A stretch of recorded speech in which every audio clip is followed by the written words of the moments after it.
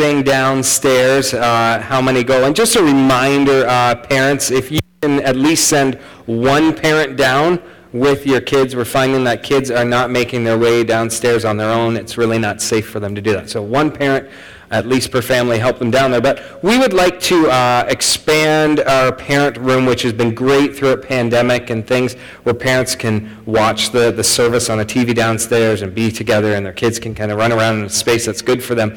But we'd really love to add a nursery component to that. While there's still space for parents to be with their kids, we'd love to give care to the kids under 2 where parents would like to be up in the service. So we need some people to volunteer for that. So if you've served in the nursery in the past or you'd like to do that, please contact the church office. We'll help you know what you need to do that, and it'd be a great service to our young parents who, if you're a parent and you've been through the baby phase, you know what it's like. And so it might just be a nice time of the week for them to come and be a part of the church family in a way where they're not dealing with crackers, sippy cups, and snotty noses. So that'd be great. Everyone sitting here or watching online this morning has had some point of time where you've had an unmet expectation, where you have expected something to happen and it didn't quite work out the way you thought. Sometimes it's simple as the timing of a text message or something like that. Sometimes it's at work, you thought something would happen, been working towards something and it didn't work out. Sometimes it's in relationship where you thought someone would respond to you a certain way or something. We all have these expectations that we have, and something goes amiss at some point.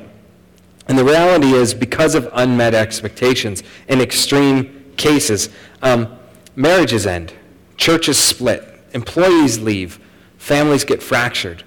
Because of unmet expectations, that problem just grows and grows and grows into this just big thing that gets between people, and oftentimes it's unreconcilable.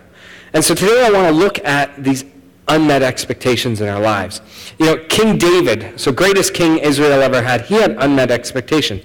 After all he went through, God walking with him towards the end of his life, he desired to build a temple for God. He said, why should I be in the palace and my kingdom is established and God's been with me, and God and his ark, like we still meet with him in this tent of meeting. Let's build a temple. And God said, that's not for you.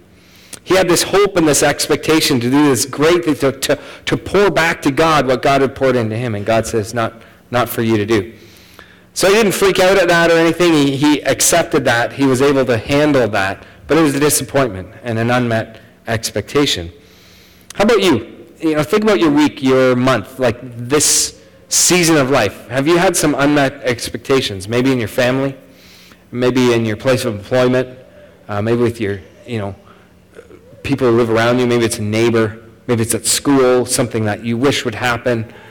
What unmet expectation, it just kind of eating away at you? Want to learn today a little bit better how to handle unmet expectations. So we know what to do with this. And the hope is by learning how to handle unmet expectations, we can learn to set some more realistic expectations. And as I've done this whole Playing Well with Others sermon series, I always make this disclaimer every message. I'm not grabbing a bunch of psychological teaching and good stuff, which is good stuff, and then trying to overlay it over the Bible and trying to proof text this thing so it has its place in church. Actually, what we want to do is look to the Bible, to principles that arise there, to things we see in people's lives that have been echoed and mimicked in good and healthy habits in counseling and relational dynamics, and see if we can find some things. And today, after we look primarily at a narrative from the Old Testament, I'm going to take that and draw out some other principles that I've learned from things like emotionally healthy relationships, and it even has some basis in 10 Commandments. Don't bear false witness, because when you hold to or live inside a lie or a false reality, things get off track really quick. God wants us to be honest and truthful and live in truth. Why is this important? To know how to deal with these unmet expectations. Well, the assumptions we make and the stories we tell ourselves, That's the reality we live in. And if we live in this reality and we behave in a certain way as if that's true and it's not, man, it ruins relationships. It wrecks things all throughout. Where we hold this thing and we assume the other person had done this thing or that thing towards us. And so it's important we can, understand some of these things. Give you an example. We have these expectations sometimes we don't even know. Heard an example of that this week where you go to a Christmas gift exchange and you bring like a $50 or $100 gift card and you put it in the pile, right? And you pull out of the pile a $5 mug, and you realize in that moment you had an expectation for what that gift exchange would be like and how people would contribute to that you didn't know you had before. So we have these unmet expectations. And we're going to look at a narrative in the Old Testament, beginning in Genesis 25. We're primarily looking at Genesis 29, and it involves Jacob. So Jacob is the son of Isaac, who's the son of Abraham. Abraham, through whom God promised to bless all people. The nation of Israel would come through Abraham. The new covenant, the new way to God would come through Abraham's family. And Jacob is really important. In fact, when you read the rest of the Old Testament, when people talk about what God they serve, they say, I serve the God of Abraham, Isaac, and Jacob. Jacob is an important character in the Old Testament. And we're going to look at a particular narrative in his life where he had some unmet expectations. But before we get into that, there are some roadblocks that we're going to hit. Roadblocks of our culture versus that culture. And if we take our assumptions, our expectations, our understanding of our culture, and lay it over top of that culture, we're going to have some real problems understanding. Some roadblocks that we'll put up and probably not even dig deep enough to see the principles underneath. And so we can't do that. We can't overlay our values. That was a different time, a different culture. So the first thing we need to understand when we read the Old Testament, not everything that's descriptive is prescriptive. Sometimes the Bible is simply telling us how it happened and not saying that what happened is all good. Because this thing happened in this person's life, God must be saying, hey, you go and do likewise. And there's lots of the Bible that's just not the case. We're getting the context for how people live their life and to see how they followed God in it. So one of the first roadblocks is the whole idea of marrying a cousin. Everyone's like, what? So Jacob is going to marry his cousin, his mother's brother's daughter. You may not have known that. Jacob and Rachel were first cousins. Now, we'll go, oh my God, like how? God, why would you do that? Think gene pool, way deeper gene pool. There wasn't the concern with all that. But here's what you may not know. Okay, the Bible doesn't speak against marrying your cousin. There's lots of prohibitions against your mother, your brother, your sister, immediate family. Did you know, and I learned this when I became ordained, and I could perform weddings, and I looked at the Ontario law of who could marry who. It's permissible for first cousins to marry in Ontario and in Canada. Did you know that? Bet you didn't know that, because in our society, we kind of have this, that's weird, right? But we're a different culture. We're a different society. And what you need to understand about early in the world, remember, this is in Genesis. This is within the first few generations. Even though it's hundreds of years they lived then in comparison to us, they were a different culture, different society. It was pretty brutal. And so what you were trying to do is build your family and clan to a space that you were safe and secure. Your family business. The cultures around had very different religious, societal, cultural practices, some of them very dark and demonic. And so to marry within your extended family and build yourself land and safety and prosperity and numbers and all of those things was all a part of what that era was about. And so it was not uncommon. In fact, it was beneficial to try and marry within your clan, tribe, extended family. Because oftentimes if you marry outside, it's the expectation and the common practice to adopt the practices, the business. There's a uniting. You now have an official agreement between families. And sometimes that's just not what you want. So we're going to have to get past that. Secondly, multiple wives. Okay, so there's handfuls of people in the Bible who had multiple wives. It's never spoken of as a positive thing. It's never encouraged. In fact, by New Testament times, you don't see it. Like, you just don't see it. And it seemed to be one of those things that God does with humanity once in a while where he permits something. He speaks against it. He warns against it. Every time we see it, there's a problem, and we'll see it today as well. So it's not one of those things that the Bible is actively encouraging. It's just a reality of that culture, of that time. And God just seems to permit it at times, but warns against it. The third thing is paying for a bride. All right, so Jacob's going to pay for his bride. He's going to work to pay for his bride. And at initial reading, we could go, oh man, the patriarchy and this, woman is just no better than an ox, and they make this agreement and he's paying. That's actually not the way it went down at all. The idea of a dowry or a bride price actually carried with it great honor. And if you think of the culture of the time where families, they had to work to survive. It's not like our families where I wish my adult kid would, get a job and whatever. All that kind of stuff. Everyone contributed. You had to. And the loss of a significant family member out of your family business, out of your homestead, your farm, out of that was a significant loss. Think of it in terms like this. You own a business. You're the president, the owner, and you have a few, maybe 2 or 3 chief executive officers who run a whole lot, and if one of them were to leave, it would leave a giant gap. You wouldn't know where to hire or how to find someone who would just fill that hole. And in the case of Laban, who is Jacob's uncle, his family has 2 daughters.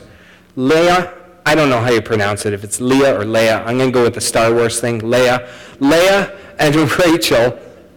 And so the loss of one daughter in a small family, that's a great deal. And so in the culture, the man would give a dowry or a bride price to the other family to recognize, first of all, the honor, the value, what a loss this was, and to prove himself able to take care of this woman as much as the father would. Women didn't primarily have jobs, they didn't have status, all that stuff. Jesus changed all that. But in Old Testament times, for Jacob to offer something was a matter of honor. It showed how much he loved Rachel. Think of it this way, okay? My son-in-law, okay, Alex, he came to us and asked for our daughter Alyssa's hand in marriage. We thought that was a great, respectful thing to do. I did the same thing with my father-in-law. It's not as common for everyone, but I think every dad appreciates that, wants to know that there's an asking and that there's an honor. And what a dad is looking for in a son-in-law is someone who's going to care for his daughter, his little girl, in a good way. And so think of the difference of a young man who comes and says, I don't have a job, I'm not going to school, I have no plans, I have no money, and I'm marrying your daughter whether you like it or not. Or someone who says, you know what, I'm going through school, or I'm just working, I've saving up, I've shown you some of my character, I've treated your daughter well, I really appreciate your family. I would appreciate your blessing. I'd love to have your blessing to get married. I'll care for her. I may not have everything together, but here's the path I'm on to provide for and be the kind of man that she deserves.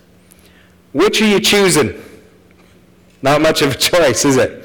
For Jacob to offer a bride price and to act honorably the way we'll see he did is a highly sought after thing.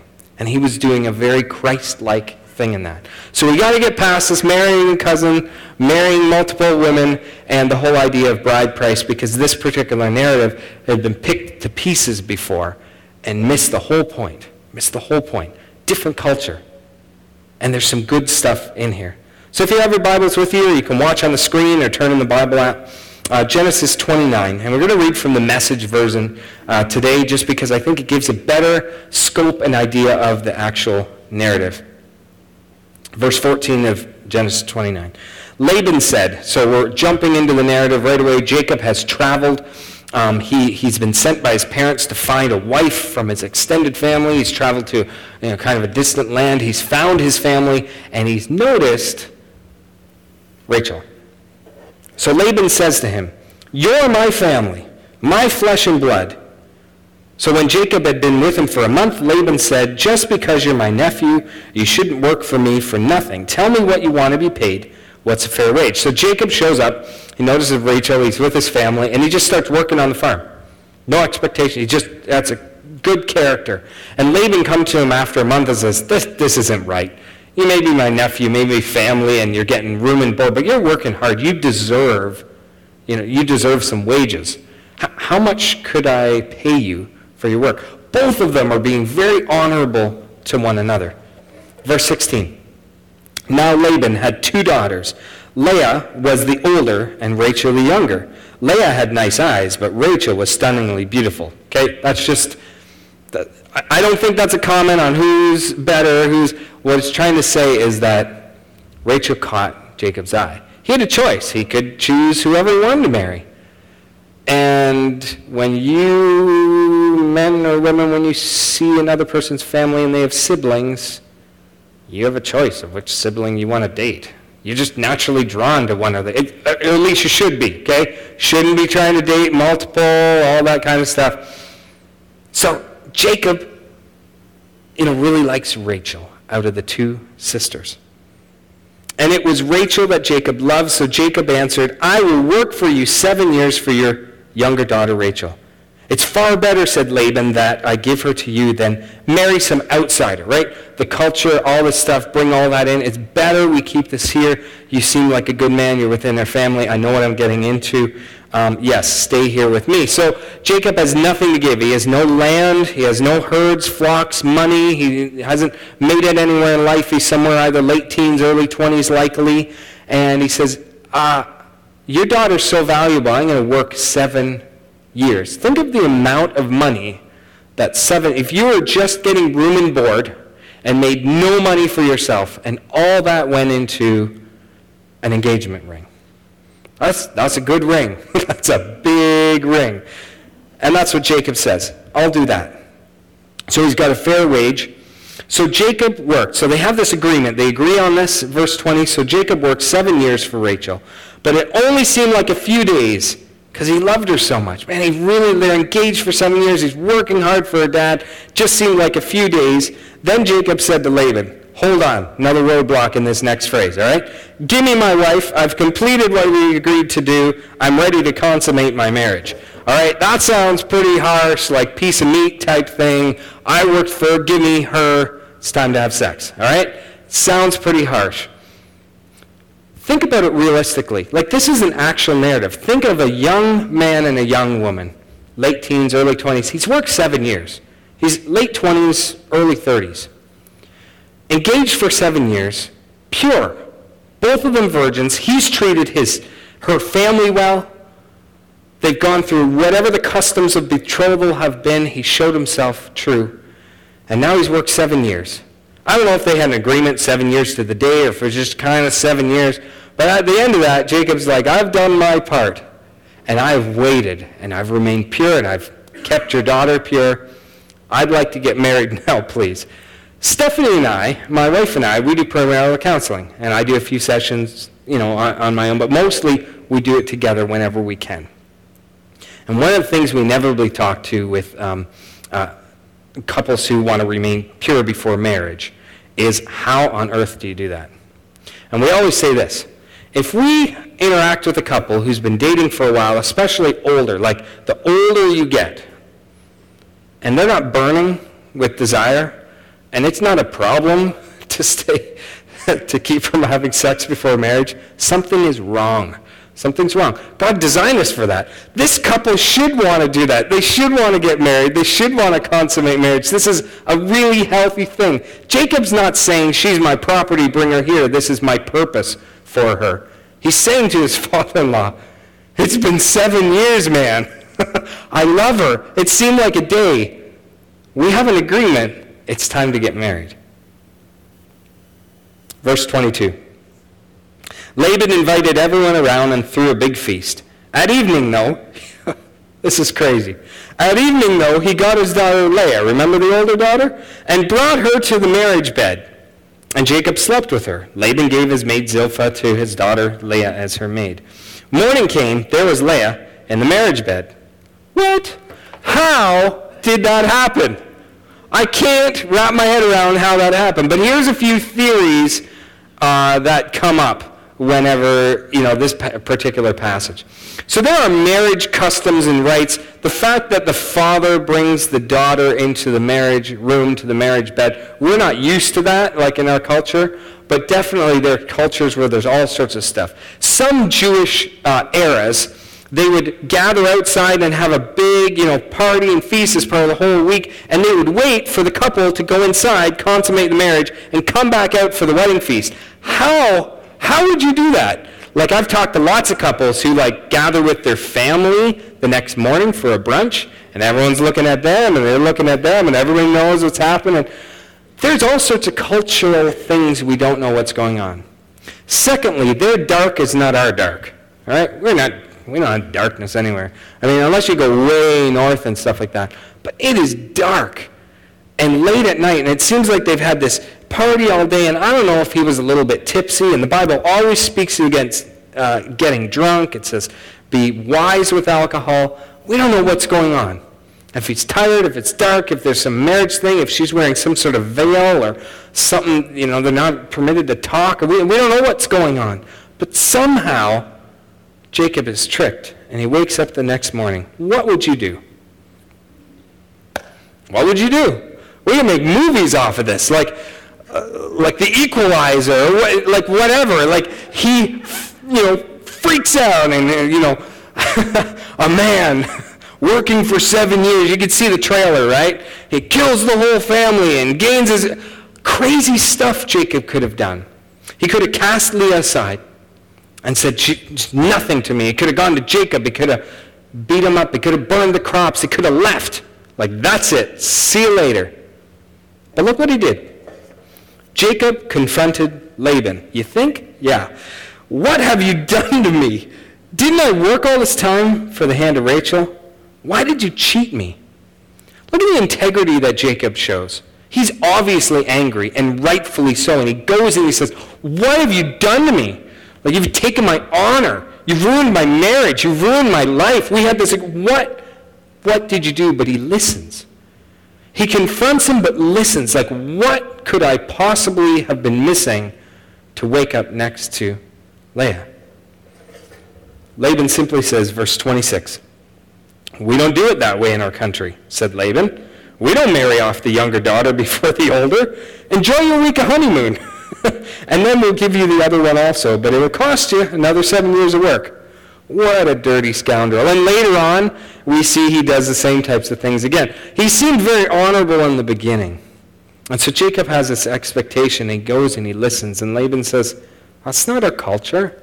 That's not our custom. You should have known that. I can't give you the younger daughter. It was likely for Laban's sake with his neighbors and family that, his honor to marry off the older daughter. We don't know what's going on there. But he simply says, that's not our custom.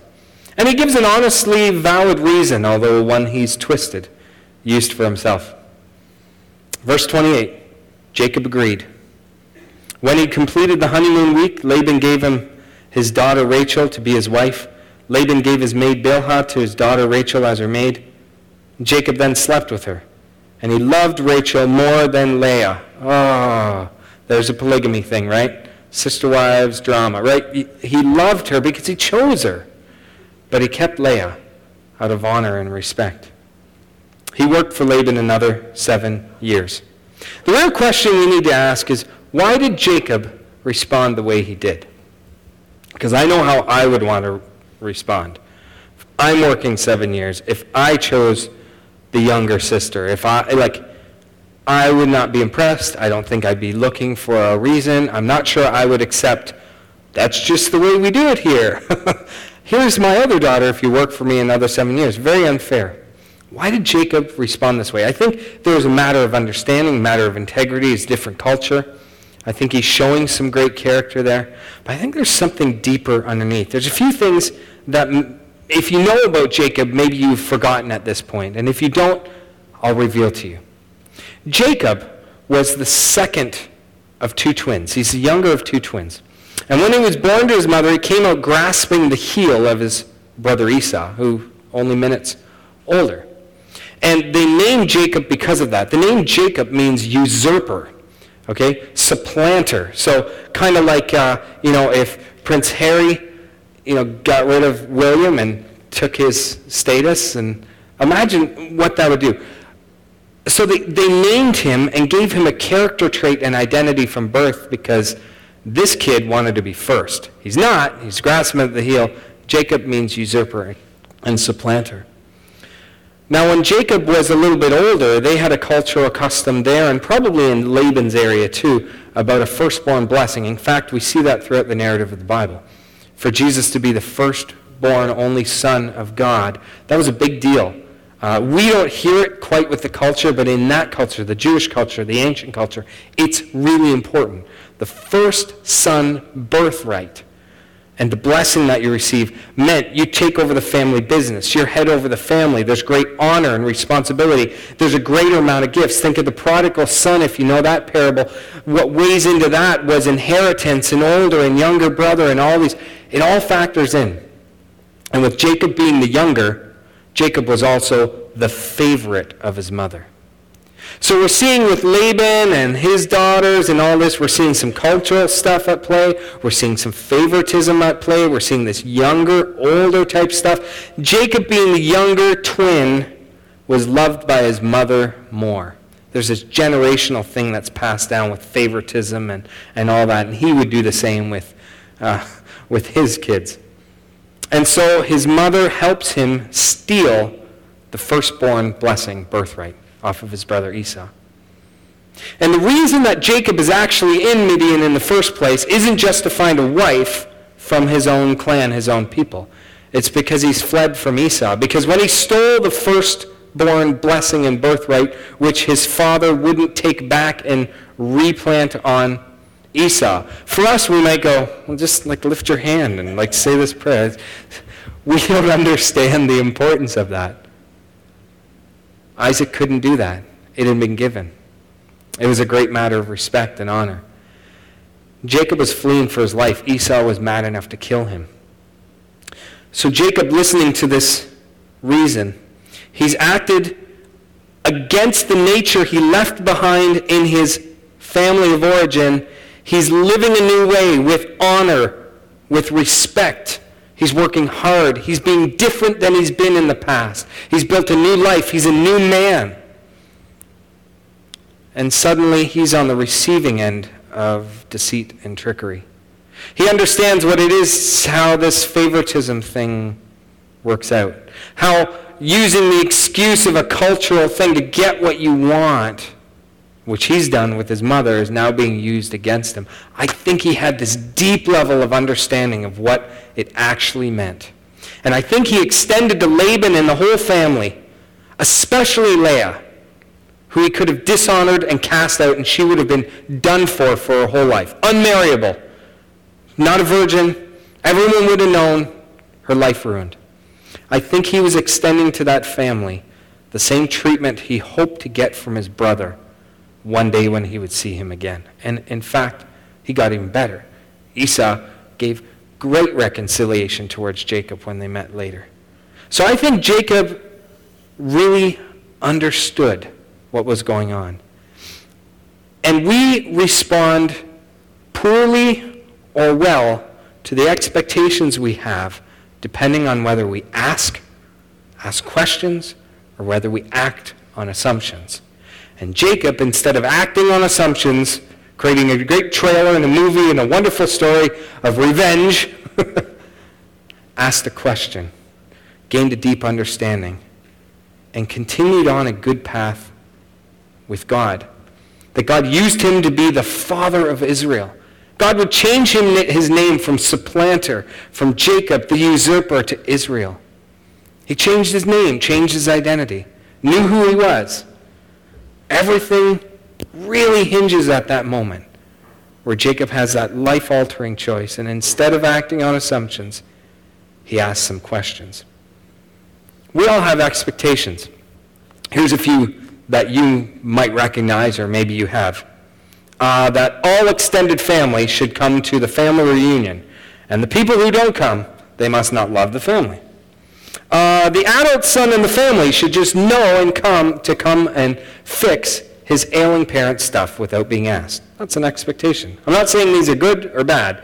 These are expectations. A good marriage looks like blank, so my spouse should just know that he or she needs to blank. All right? I'm the only one helping my mom, and my siblings know that, so they just don't care. If she really cared about me, she would call. But she didn't, so she must not. If we're a good church, everyone would be friendly. Everyone would be supportive. And support to me looks like blank.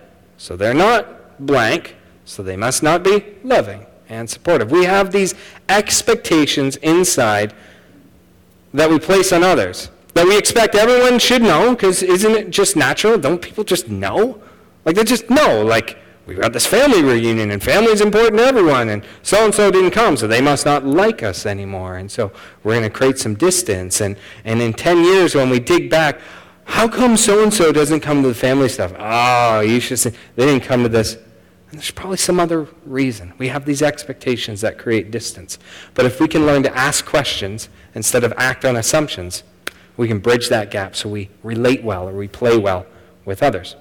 So when we look at the principles that come from this story from Jacob, when we look at a couple other principles from Emotionally Healthy Relationship Course, this past week we looked at 2 skills, stop mind reading and clarify expectations. When we take those 2 skills and when we look at the reality that this is all built off the 10 Commandments, don't base your life on a lie. Don't bear false witness about someone else. Don't harbor in your heart an assumption or false story about someone that you didn't ask for the truth, and then act, behave, and make character judgments against another person. When we put all that together, the way I stated is ask questions instead of acting on assumptions. In fact, Jacob did that. He went right away. Right away. There's a verse in Ephesians. And don't sin by letting your anger control you. Don't let the sun go down while you're angry. Jacob was angry, rightfully so, absolutely.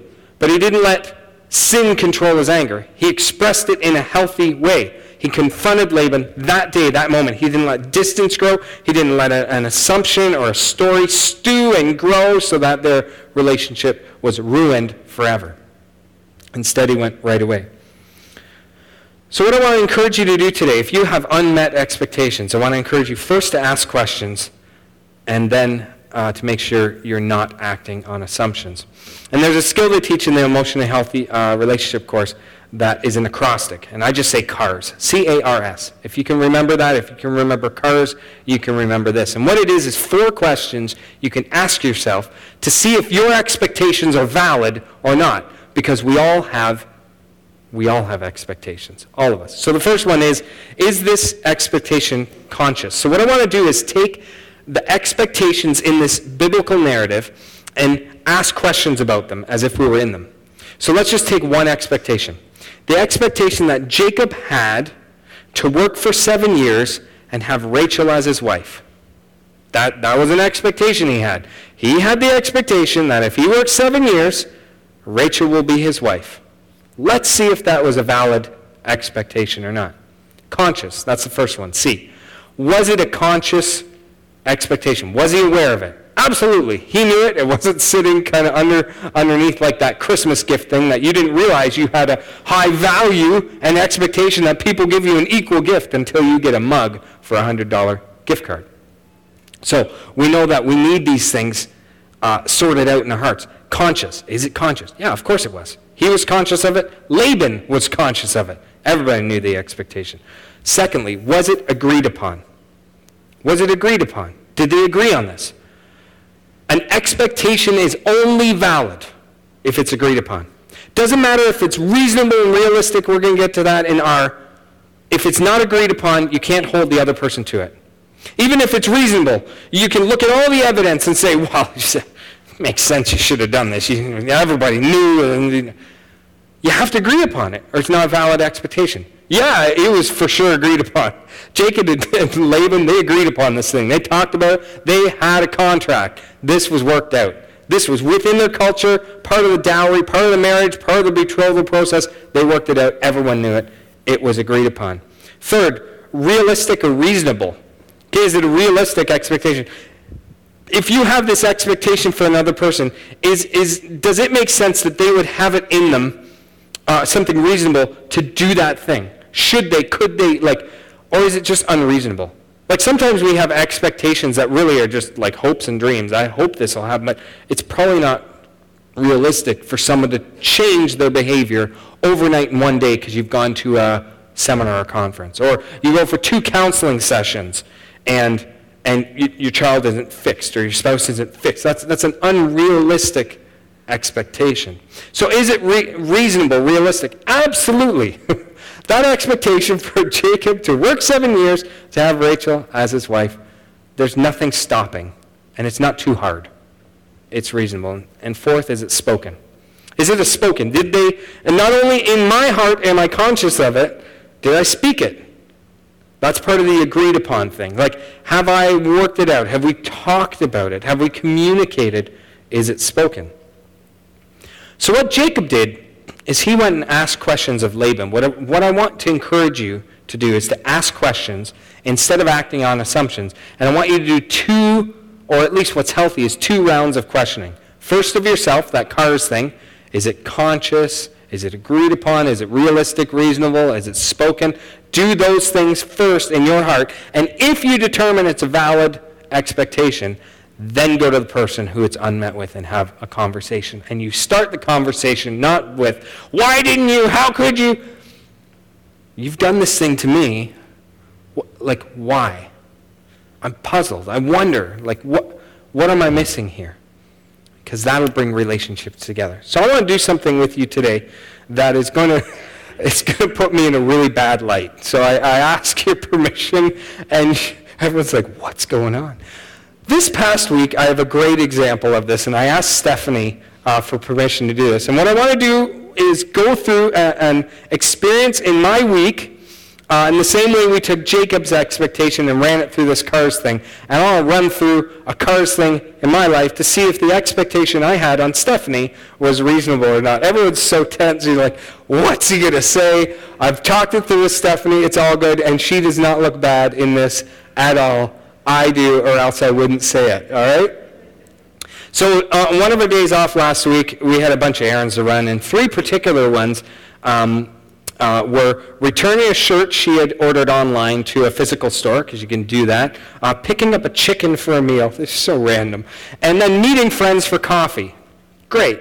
Now, when I wake up on a day off, I say out of my mouth, and it's Stephanie's most hated question, I know not to ask it, what's the plan? I want to plan the day out and organize things and let's get on this, let's get to this. And Stephanie's like, I don't want a plan. Let's just figure it out. We're very different that way. But as we get talking about the day, I asked some questions. Okay, we return this shirt. Where does it need to go? Well, there's stores in either one of the malls. Okay, good. We'll go to one of the malls. Perfect. We're looking forward to spending time together, hanging out.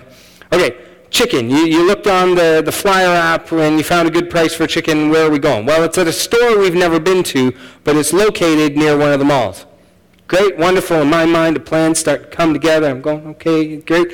And we're meeting these friends at a particular time, at a particular place that's close as well. So rather than going to this one mall and then driving back here for these 2 things and taking a whole day to do that back and forth, I said, why don't we just go a little bit early for our coffee and we'll hit these 2 stores and we'll buy this stuff. It's cold enough. We can keep this chicken in our van and we'll go have coffee. It'll be great. Great. Wonderful. Excellent.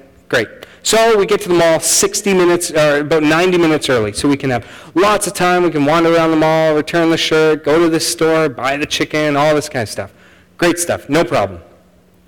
We get into the mall, and we're starting to walk where this store was, and we didn't see it, and we're like, if you've been to some of the malls, they've got stores are moving and all sorts of stuff. So they probably move, wander around, can't find it. Go to the directory, punch it in, can't find the directory.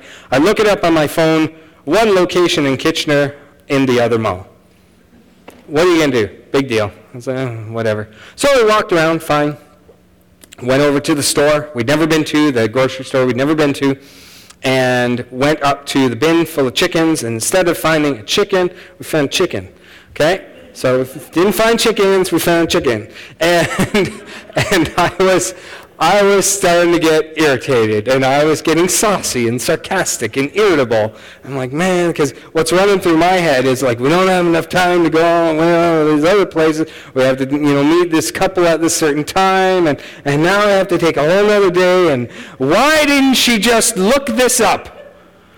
Like, how hard is it to figure out there's no location and that these chickens are tiny? Right? So what's my expectation? That if she would have planned ahead in the way that I plan ahead, would have fixed all these problems. Let's run that one through. All right. That's my expectation. Conscious. Was I conscious of my expectation?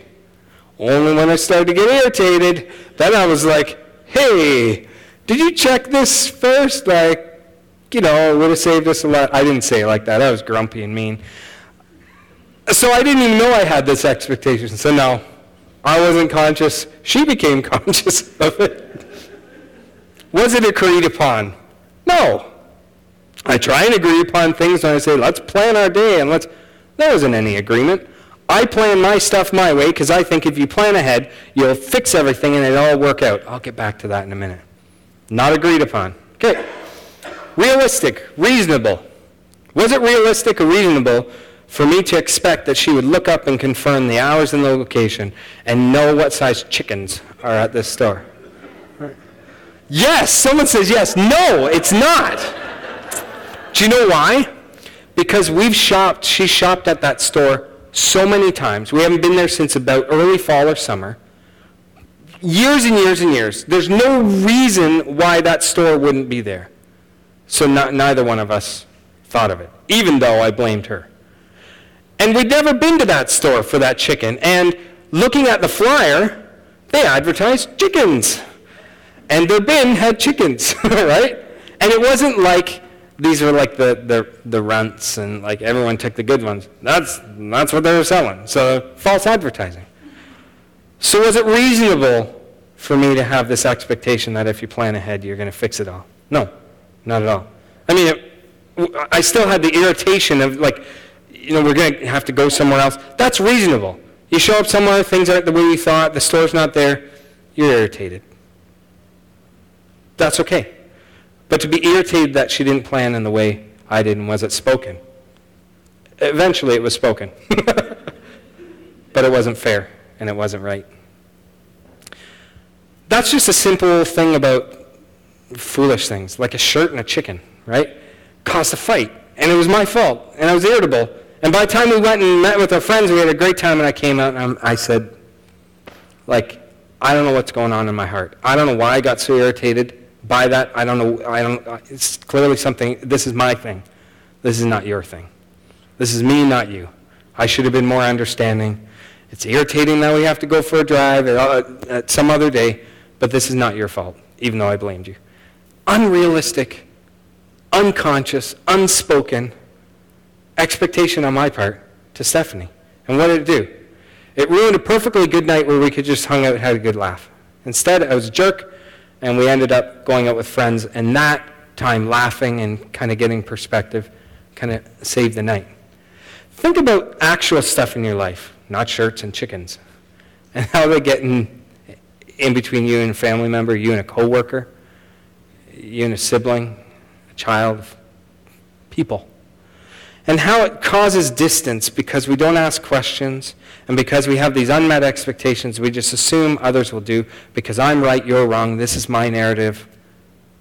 We really got to pay attention to this stuff. And if Jacob wouldn't have asked questions and would have acted on assumptions, think of the ruin he could have brought. I mean, he could have been cast out from the family, ruin his life, wreck all sorts of stuff. It's really important that we first ask ourselves this cars thing. Is this a valid expectation? And if so, and it's still unmet, then go and ask the question. I'm puzzled about this. I wonder, why? Why didn't you come to the family reunion? Why do you expect me to care for Mom when you guys can too? What's going on here? So that we don't have distance and live in this pretend world of anger and revenge and they didn't do this because they hate me. She didn't check the chicken because the best example of this is if you know the movie Christmas Story, and the woman breaks his lamp, and he's angry, and all he can say is, "You used all the glue on purpose." And she didn't use all the glue on purpose. She didn't know. She did break the lamp on purpose, but she didn't know when she was using glue last that she'd use it all up and he would need it. All these expectations. So I encourage you, when you have an unmet expectation, think of Jacob and Rachel. Think of how he responded in this heartbreaking, horrible unmet expectation, the good that came of it, because he asked questions instead of acted on assumptions. And may you be able to see that out with relationship after relationship after relationship, so we can relate and play well with others. Let's pray. Father, thanks that we can have some fun at my expense.